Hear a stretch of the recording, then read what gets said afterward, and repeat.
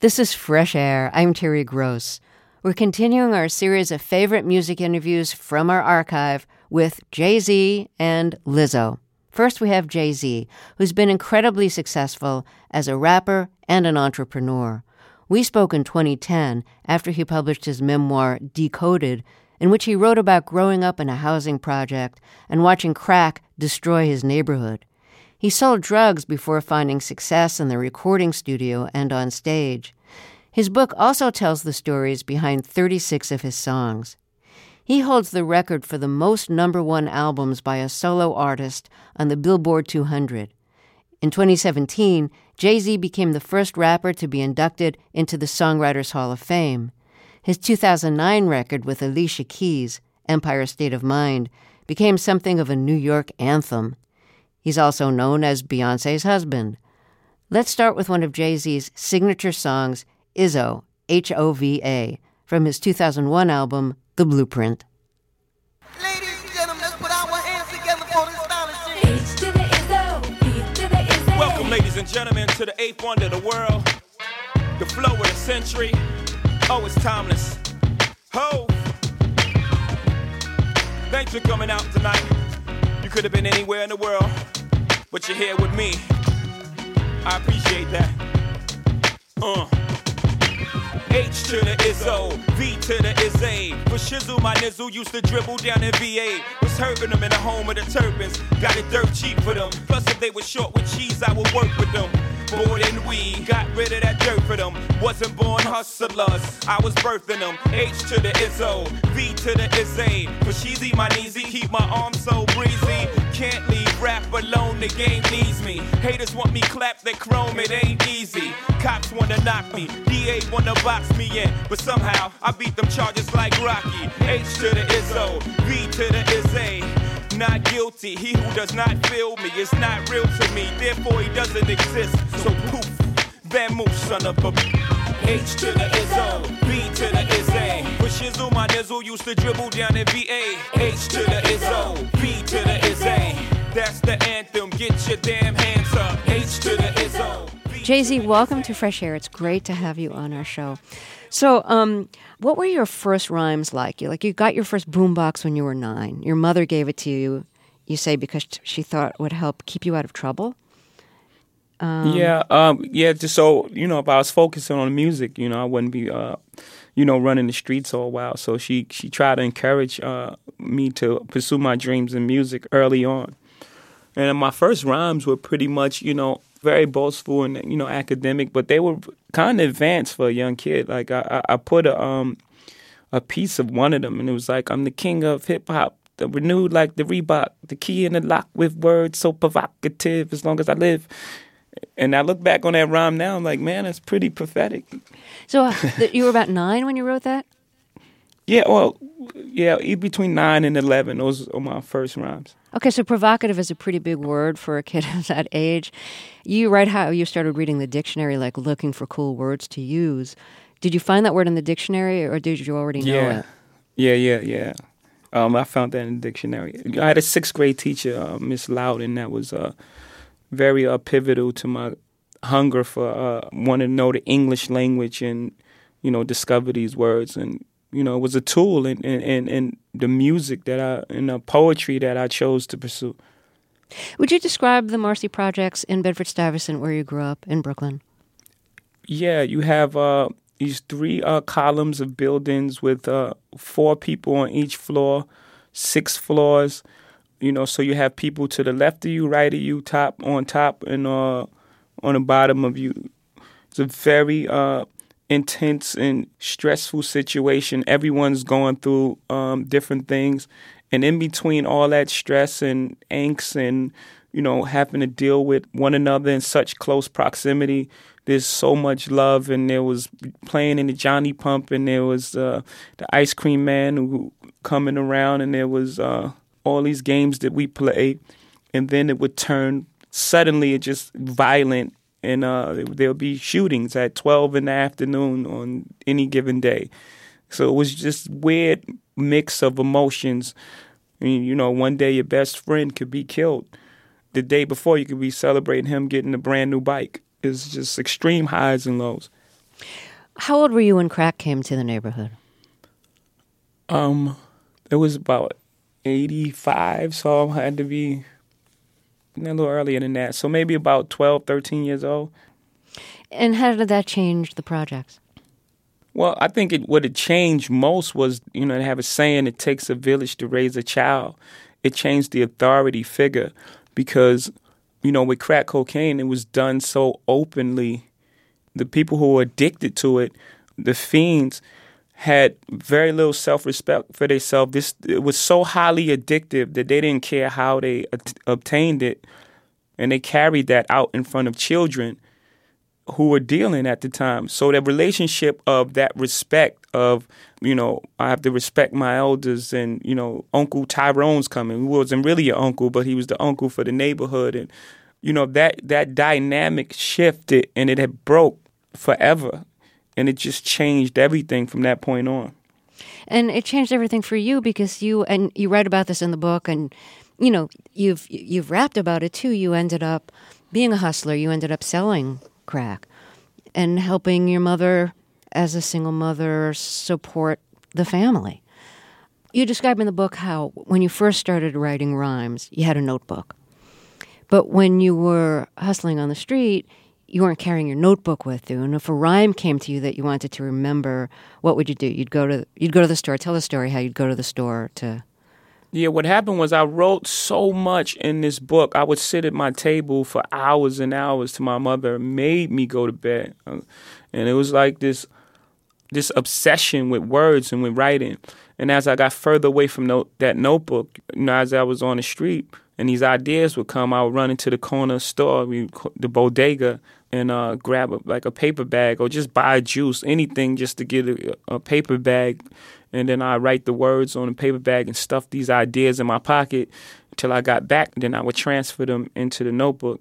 And as I got further and further away from home and from the notebook, I had to memorize these rhymes longer and longer and longer. And like with any exercise, once you train your brain to do that, it becomes a natural occurrence.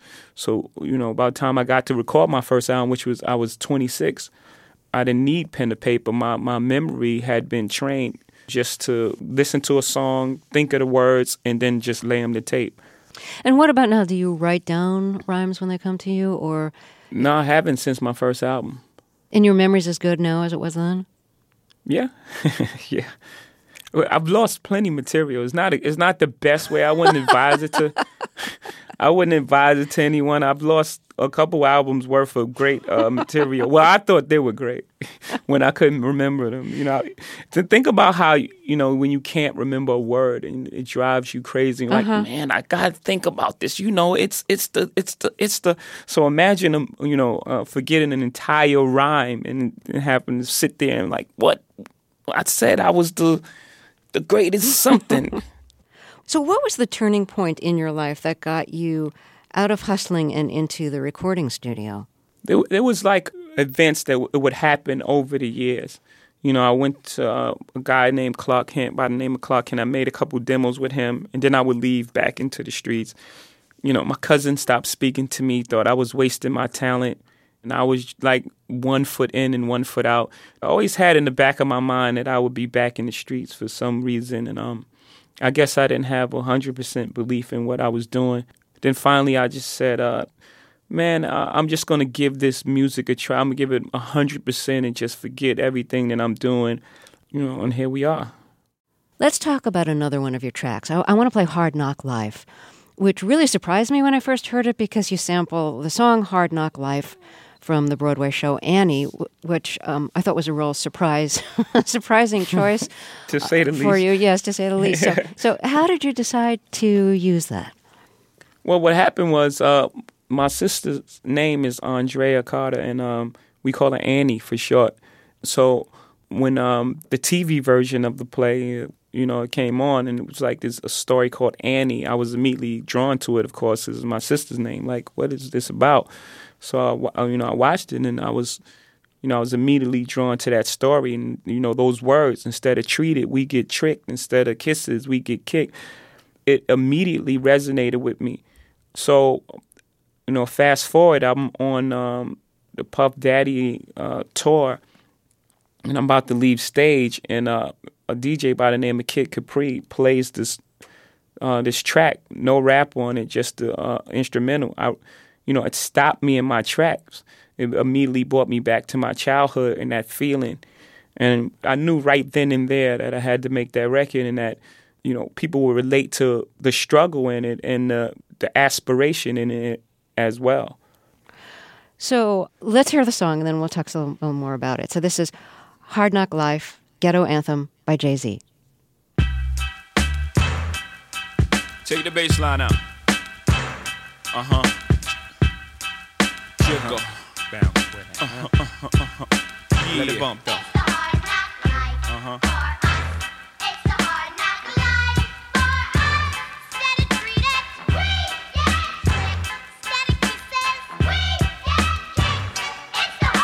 From standing on the corners bopping to driving some of the hottest cars New Yorkers ever seen, for dropping some of the hottest verses rappers ever heard, from the dope spot with the smoke block clinging the murder scene. You know me well from nightmares of a lonely cell, my only hell, but since when y'all niggas know me to fail? Nah, we all my niggas with the rubber grips or shots, and if you with me, mama, rubber your and whatnot. I'm from the school of the hard knocks. We must not let outsiders violate our blocks. And my plot, let's stick up the world and split it 50-50. Let's take the dough and stay real jiggy. Let's sip the Chris and get pissy. Flow infinitely like the memory of my Biggie. Baby, you know it's hell when I come through. The life and times of Sean Carter, Volume 2. That's Hard Knock Life, Ghetto Anthem by my guest Jay-Z, who has a new book called Decoded. So you tell a great story in the book about how you got the rights to use that song, to use the song from Annie, Hard Knock Life. Would you tell the story? Yeah. Well, I mean, we got the rights already, so it's a bit late. So, because I exaggerated a touch. It's typical when you have to clear a song, you have to send it, a sampled song, you send it to the original writers, and they grant you permission, and you pay a fee for that permission. But some writers, their art is, for them, very important. So it has to be the right sort of attitude and the right take, and the emotion on the record has to fit, what was originally intended.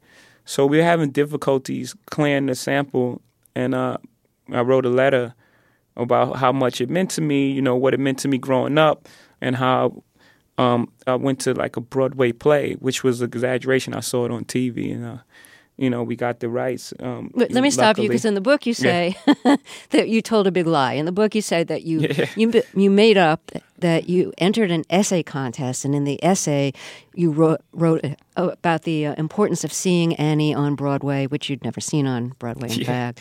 And, all that it meant to you when you saw it on Broadway. I think you said you won the essay contest. And so I didn't want you to put the whole thing out there. I was trying to, I could have. So in other words, you lied a little bit in order to get the rights. Yeah, it was a bad lie for a good reason. Well, it worked out well for everybody. Yeah. Can I ask you a question you might find weird? But since part of your goal in the book is to kind of explain your generation and explain the music to people. You know how a lot of hip-hop artists, when they're on stage, they kind of like grab their crotch? Yeah, I have a great explanation for that. Yeah, like how did that start? Like who started that, and why is that? Well, a lot of times in hip-hop, like in rock and roll, you'll have bands who tour the world. They get in vans and they tour the world, and they do rinky-dink clubs and they get bottles thrown at them, and until they hone their craft, until they become rock stars. In hip-hop, the music leads first.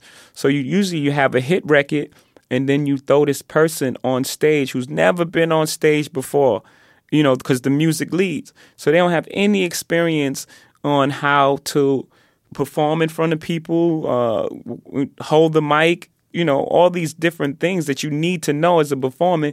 So when you get up there, you feel naked. Right? So when you feel naked, what's the first thing you do? You cover yourself. So that bravado is an act of, I am so nervous right now, and I'm scared to death. I'm going to act so tough that I'm going to hide it, and I have to grab, my crotch. That's just what happens. I thought it was kind of the opposite. Like, this stuff is so good, I'm going to show off. Yeah, they want you, that's what we want you to believe. But the reality is, and no one else will admit to this. Maybe they will. Is you're on stage in front of people are getting put on stage in front of 50,000 people with a record that's a radio hit, and they've never performed before. It's going to be a disaster 9 times out of 10. So do you feel like you were on stage before you prepared for it? Probably not, because you did parties before that. You had experience. Exactly. I kind of went through a rock and roll stage. I kind of was doing parties and learning to perform. The first show I ever did, I just forgot the words. I stood there and I tried to pass the mic to Damon Dash, who I co-founded Rockefeller with. I gave him the mic like, here. He was like, man, I don't rap. I just didn't know what to do. It was like in shock. So let's get another song in here. And let's do 99 Problems. We'll do the clean version. Oh. It's radio, my friend. So this is actually based on a story, loosely based on a story that happened to you. Would you explain? Well, it's based on a generational story as well. There's a higher thing. Like, there was a time where there was a lot of activity going on Turnpike from New York headed south, because there was a lot of drugs going back and forth. And so the state troopers at that time just blanketed every single car, anybody that was of color. And there was this term, driving while black. And people were getting pulled over for absolutely no reason, other than their color. So I just had to set the scene up. So now we're driving and we're actually doing something bad. We're transporting drugs from New York to, down south, and we get pulled over by a state trooper, but we get pulled over for absolutely nothing. We're wrong. The cop is wrong. This conversation ensues, and it's racial undertones. And he says, do you have a gun on you? Like a lot of you are. Just that statement right there. And the conversation between two people who are both in the wrong, but are both used to get in their way. So there's this clever banter that goes back and forth between the two. Okay, and we're going to hear the part of the song that deals with the story that you just told. And again, it's the clean version, so a lot of the words are going to sound kind of... It's the second verse. Yeah. And I will say that one of the words that isn't clearly said here, because it's distorted, because it's the clean version, is the word bitch, which in the context of this part of the song means dog, because you're talking about canine dogs here. Yeah. Because the canine, that was the writer in me being provocative, because that's what rap should be as well, at times. That was really directed to all the people who hear buzzwords in rap music. They hear bitch or hoe or something and immediately dismiss everything else that, takes place. And everything has to be put in context. And when you put it in context, you realize that I wasn't calling any female, besides the female dog, a bitch on this song. Is that in spite of the opening part that says, if you're having girl problems, I feel bad for you, son. I've got 99 problems, but the bitch ain't one? Yeah, that was to lead the listener down the wrong path if you were looking for that sort of thing. Okay. Yeah. So here's 99 Problems by my guest, Jay-Z. Hit me. Years 94 and my trunk is raw. In my rear view mirror is the law. Got two choices, y'all. Pull over the car or bounce on the devil, put the pedal to the floor. And I ain't trying to see no highway chase with Jake. Plus I got a few dollars, I can fight the case.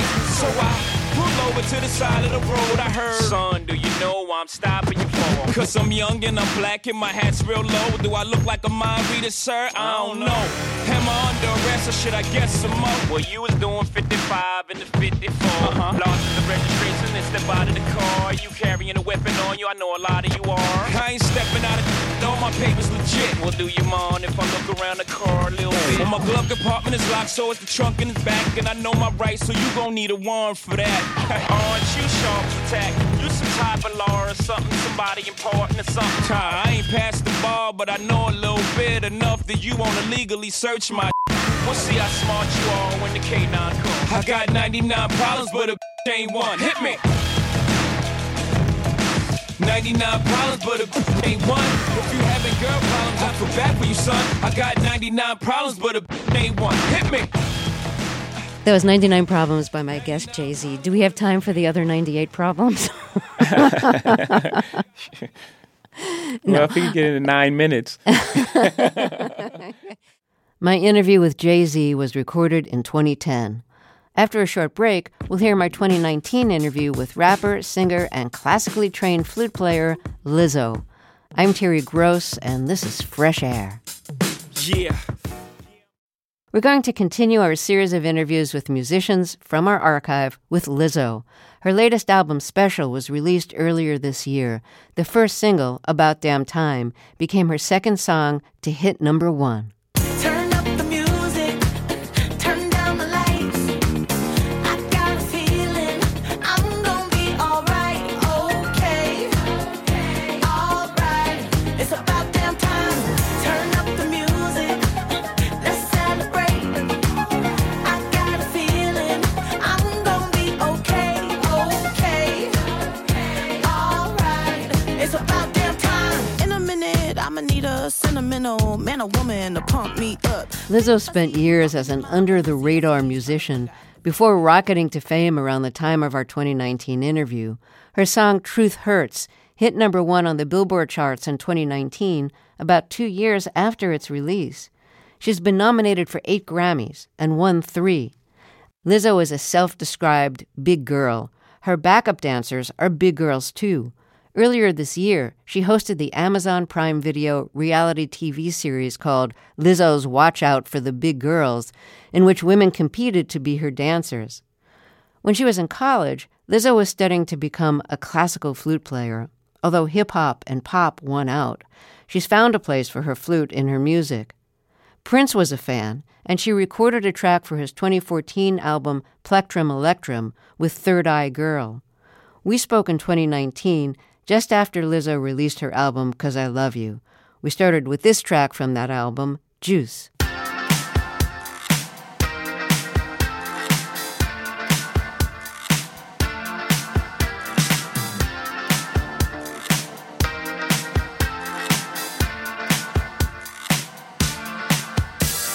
Mirror, mirror on the wall, don't say it 'cause I know I'm cute. Oh, baby. Louis down to my drawers, LV all on my shoes. Oh, baby.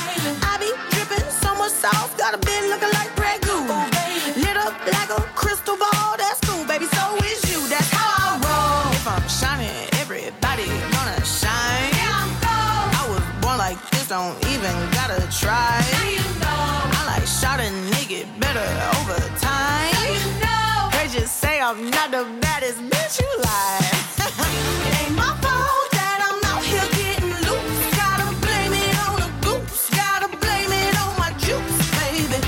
Ain't my fault that I'm out here making news. I'm the put it in the proof. Gotta blame it on my juice. Yeah, yeah, yeah, yeah, yeah, yeah, yeah. Blame it on my juice. Blame it on my juice. Yeah, yeah, yeah, yeah, yeah, yeah. Blame it on my juice. Blame it on my juice. No, I'm Lizzo, welcome to Fresh Air. I love your new album. Thank you so much for coming. I want to talk a little bit about the production on your album. It's so good, and there's different producers on different tracks. You're a constant on there, but even though there's different producers for different tracks, the album has a kind of very coherent sensibility to it. Can you talk a little bit about the production and what your role is when deciding what the sound is going to be on each track? Well, as some people may know, I am, classically trained in music theory and music performance. So I have kind of an innate ear and actually a highly skilled ear when it comes to frequency and harmony and dissonance and melody. And so for me, it's this thing that I can feel in my body. I'm almost like a tuning fork where if I hear the beat and I vibrate at the level that, I'm supposed to, I know that that's what I want to get on. And from being trained, I think it's easier for me to speak a language to producers, and I can speak engineer to the engineers. And I think we all just have so much fun nerding out. And I'm credited as a producer on a couple of the songs because I was there, and my DNA is in there as well. So you play flute, and I'll just start by saying you've played flute like on TV and on videos, and a lot of people thought like, oh, it's dubbed by somebody else. She can't possibly play like that. She's not a classical person. I don't know why people think that. That's racist. Yes, you have some very funny videos answering that. But tell us how you started to play flute. Like this was what, 5th or 6th grade? Did you choose the instrument, or did a teacher say you get to play flute and this other person gets to play trombone? Yeah, they chose. The flute chose me. I remember I was in band in 5th grade, and we were sitting down, and there was one girl, her name was Miss Johnson, and she was a flute specialist. But I really think she was like just going to college and was trying to get some extra credits. And he was like, Mr. Browden was like, who do you want in your flute class? Who do you want to play flute? And she picked me. And I don't know why she picked me. I think later on she was like, you just had a good embouchure. I could tell you'd have a good flute embouchure, which is, your mouth. But I don't know. And I was like grateful because I wanted to play flute. I thought it was the coolest instrument. But, who could have known? All the cool girls played clarinet anyway. Well, how long was it until you started bringing your flute to gigs? Well, I will say that I was playing the flute in my rock band when I first started playing shows. I played the flute, and I got nominated for Best Alternative Instrument in the Houston Press Awards for flute. And I would pull that little girl out and just start playing, and they would freak out. But I think it made more sense to bring it out in a progressive rock band. I didn't start bringing the flute out in my rap career until, at least for my solo career, way later. And I think it was like something that I did. So, for instance, my first tape ever, Lizzo Bangers, all of the flute on that album, which there's a lot of flute samples, I replayed because we couldn't clear the flute. So I had to actually replay the flute on those songs. So I've been playing flute on my projects forever, but no one knew it was me until now. So, how serious were you about a career as a flautist? Flautist? I was you know what's crazy? I always said flautist, and then one day someone's like, it's flutist. I'm like, shut up. But I was very, very, very serious. I studied flute. I played it every night. When I was a senior in high school, or a junior, I started studying with the principal flutist of the Houston Opera, and she was also a professor at the University of Houston. So I was studying with Sidney Carlson for years, and she was kind of like priming me to go to U of H. She got me my scholarship to U of H, and then when I was studying with her there, she was setting me up to study at the Paris Conservatory. Wow. And I was going to study flute at the Paris Conservatory, and I was going to really just, wait in line for that first chair. I saw a life of concert black and Boston Pops and traveling the world. And when that didn't pan out for me, I was very depressed. I was very sad. And I don't really know what happened. I think the pressure of those two worlds kind of got to me because I was waking up every morning at like 6 a.m. for marching band at U of H. And then I would go to the rehearsal hall, and I would practice in this tiny room for hours, and then at night I would stay up and rap at fashion shows and try to stay up and keep up with all the fraternities and the sororities, and that was really taking a toll on me. And I was like, who are you? At this point you could do it all through high school, but you're in college now. You're about to be who you're going to be forever, and now who is that? So you grew up in Detroit. What music did you grow up with? In Detroit, I grew up with a lot of gospel music. I remember we would listen to Perfecting Praises over and over and over. That was the Marvin Winans family album, and they would always come out with family albums, and we would just listen to that. Like, it was strictly gospel. I didn't really listen to secular music or like radio music, but mind you, I was still very, very young. But it shaped who I am today on stage. Like, you get a lot of hallelujah moments from me, and that's from Detroit and growing up in the Kojic Church. Which church? The Church of God in Christ, which is Kojic. So when you weren't listening to secular music, was that because of the church? Did your parents not want secular music in the house? I mean, well, it was the devil. So we didn't. My parents. So the funny thing is, my sister and my brother, who are older than me, they remember different things. Like my dad, he really loved Elton John, and my mom loved Stevie Wonder. So we would have those types of things. Hall and Oates, Queen. My dad loved Queen.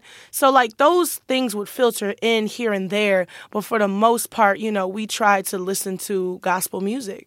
Music makes people feel things, and it made me feel things in church that I knew that I could bring to my music. You know what I'm trying to say? So like, for instance, there was something about the way that the what's it called? It's like a revival song or shout music. Shout music is when the drummers are going off and the bass is like dun dun dun dun dun dun dun dun dun dun dun dun dun dun dun dun. And then at that point everybody's just running around the church and everyone's shouting. Like that reaction, that visceral, physical reaction that you see in people that's driven by the music. Like the pastor talking can make you say amen all day, but there's something about that driving music that makes you want to get out of your seat and run. And I knew that music had the power to move people physically, even emotionally, but especially physically. So I don't think it's just because we're talking about Jesus, because even in those bass lines, the bass line's not talking about Jesus. The bass line is just running and it takes you to God, or you know what I'm saying? It's just a vessel. And so I want to use my music as a vessel to get you where you need to go, to a positive place. Okay, so I'm going to play a song that I think really gets you moving. The lyrics are very not spiritual, literally; they're more profane. And I want to play "Boys." Girl, what? This transition. All right, let's go. It gets you moving. It gets you moving, and in terms of believing in your music, I think this succeeds. Yeah, I will say that this song live, out of all the other songs, get the people stomping. So if you ready to stomp, okay, here's Boys.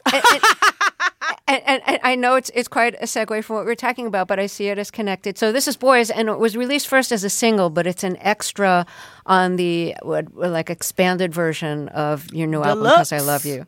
The deluxe version. Okay, so here's Lizzo.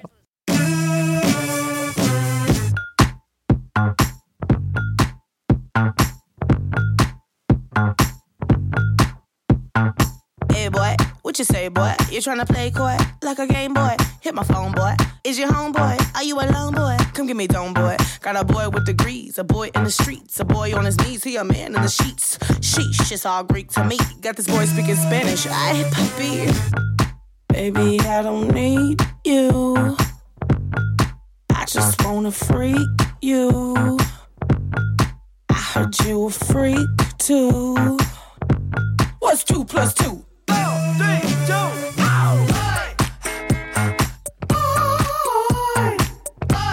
Make a girl go crazy. 3, 2.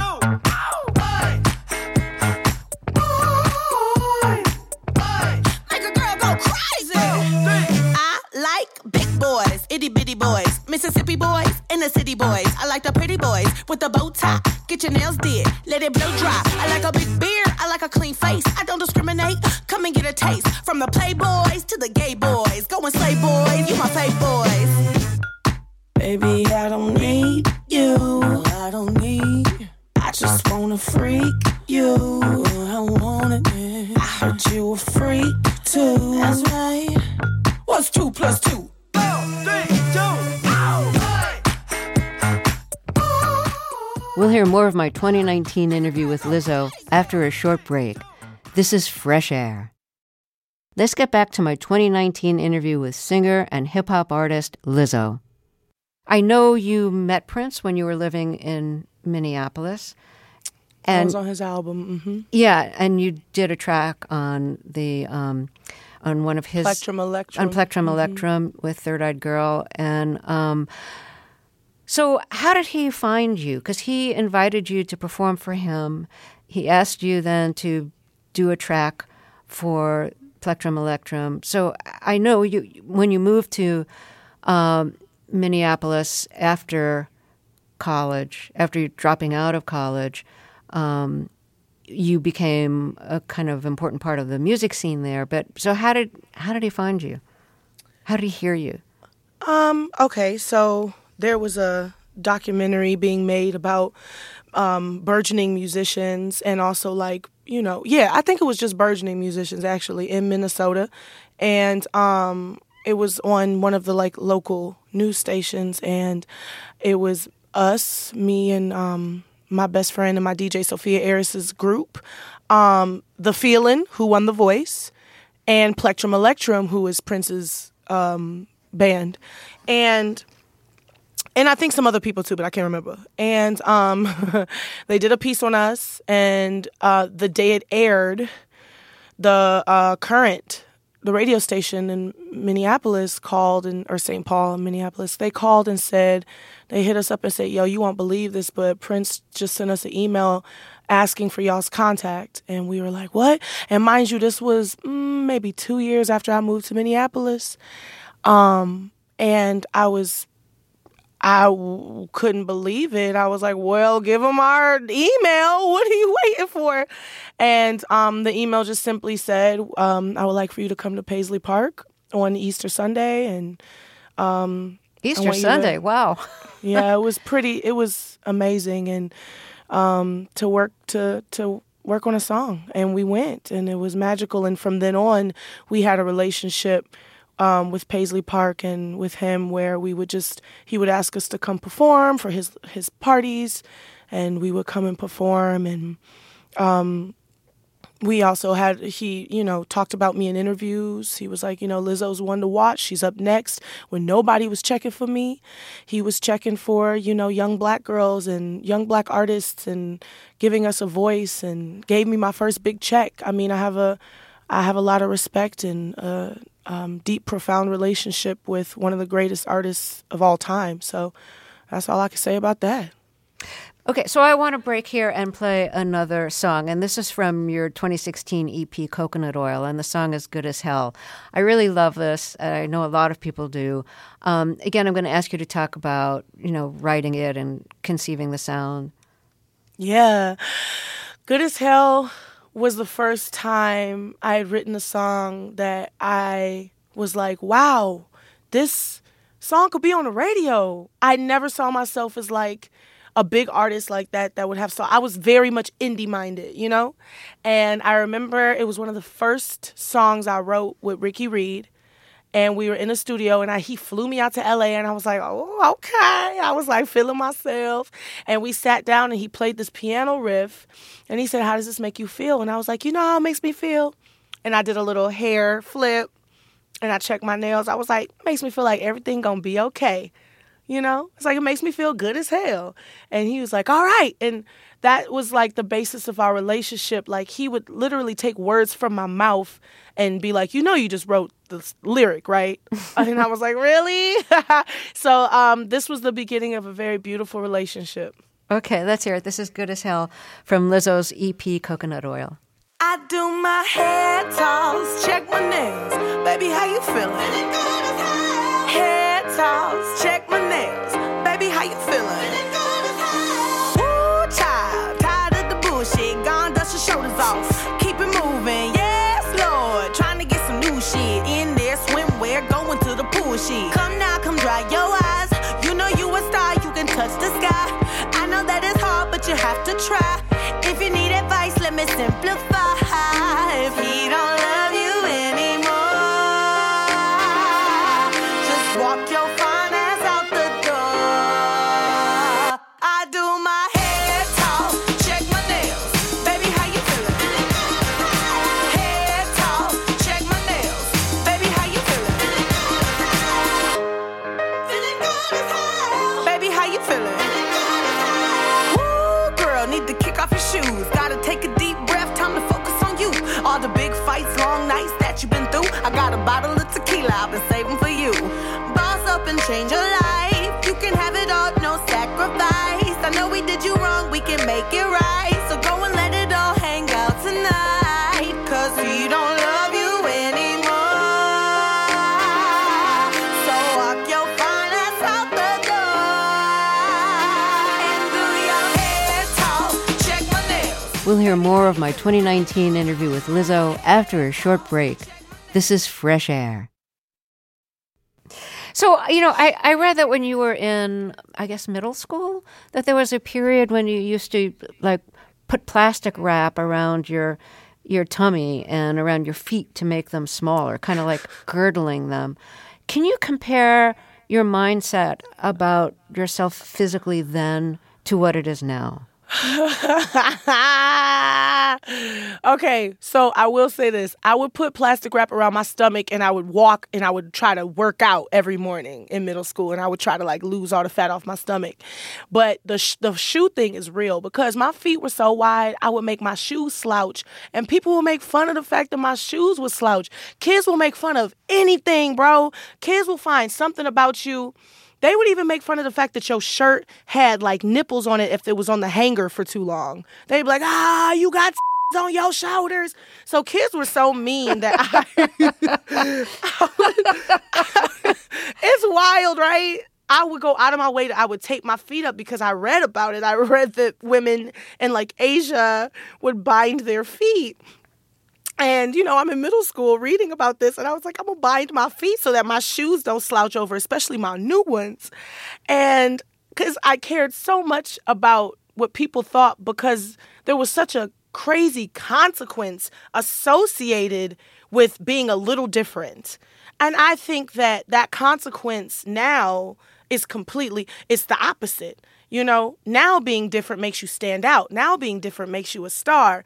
And I think that I had to embrace those differences to become the person that I am, or, you know what I'm saying, the star that I am, or else I would have just been homogenized like everybody else.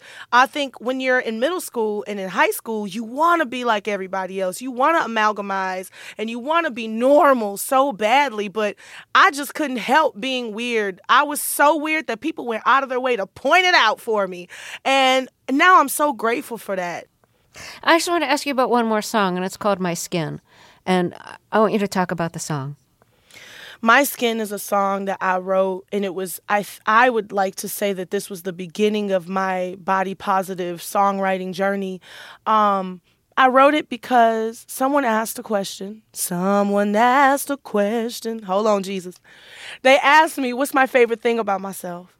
And I told them my personality, and they said, okay, but physically, what's your favorite thing about yourself? And I did not have an answer.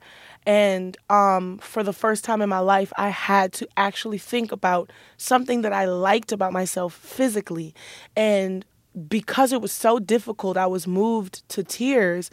And in that moment, I remembered that, I just fallen off a cliff. Because I was literally? I was rope swinging into the river. Yeah. And I am just so heavy. And the rope, I fell off the rope and fell on the ground. It was really scary and traumatizing. I'll never do anything like that again. But I scraped up my skin. And I remember my friend was like, look what you did to your beautiful skin. And I still had the cane and I had the bandages on my legs during this interview, and I looked down and I was like, oh my God, my skin. That is my favorite thing about myself. And it was in that moment where I realized I had damaged my skin, where I saw the value in it. And that was the first time I'd ever discovered my body love. And I just started with my skin and moved on from there. And I wrote this song to celebrate that moment because it literally changed my life. Lizzo, thank you so much for talking with us, and thank you for your music. Thank you. My interview with Lizzo was recorded in 2019 after the release of her album, 'Cause I Love You. Her latest album, Special, was released earlier this year. Yeah. Real world, big girl meets world. A crazy position. Now your dreams is your mission, huh? Staring in the mirror, realizing wishing work. Now all I wish is for a chance to get my kids aboard. I got a family tree that's worth praising the Lord. Mama looking like the second, look at God. Sister like a soldier, hold it down. Southwest gon' hold it down. I love you, don't forget it. You're beautiful black masterpiece. Boy, they don't make brothers like you. Make it happen with that black girl magic, the hat trick off of what we must do. I woke up in this, I woke up in this, in my skin. Tomorrow on Fresh Air, as we continue our week-long series of interviews with musicians from our archive, we'll feature songwriter and singer Rosanne Cash. In 1973, when she was 18, her father, Johnny Cash, gave her a list of 100 essential country songs. I spoke with her in 2009 after she recorded 12 of those songs on her album, The List. I hope you'll join us. Girl, I'm about to have a panic attack. I did the work, it didn't work. That truth, it hurts. Damn, it hurts. That lovey-dovey, was not a fan of it. I'm good with my friends. I don't want a man, girl. I'm in my bed. I'm way too fine to be here alone. On the other hand, I know my worth. And now he calling me. Why do I feel like this? What's happened to me? Oh, oh, oh. Am I ready? Our interviews and reviews are produced and edited by Amy Salet, Phyllis Myers, Sam Brugger, Lauren Krenzel, Heidi Saman, Teresa Madden, Anne-Marie Baldonado, Thea Challoner, Seth Kelly, and Susan Yakundi. Our digital media producer is Molly Seavey-Nesper. Roberta Shorrock directs the show. I'm Terry Gross. How am I supposed to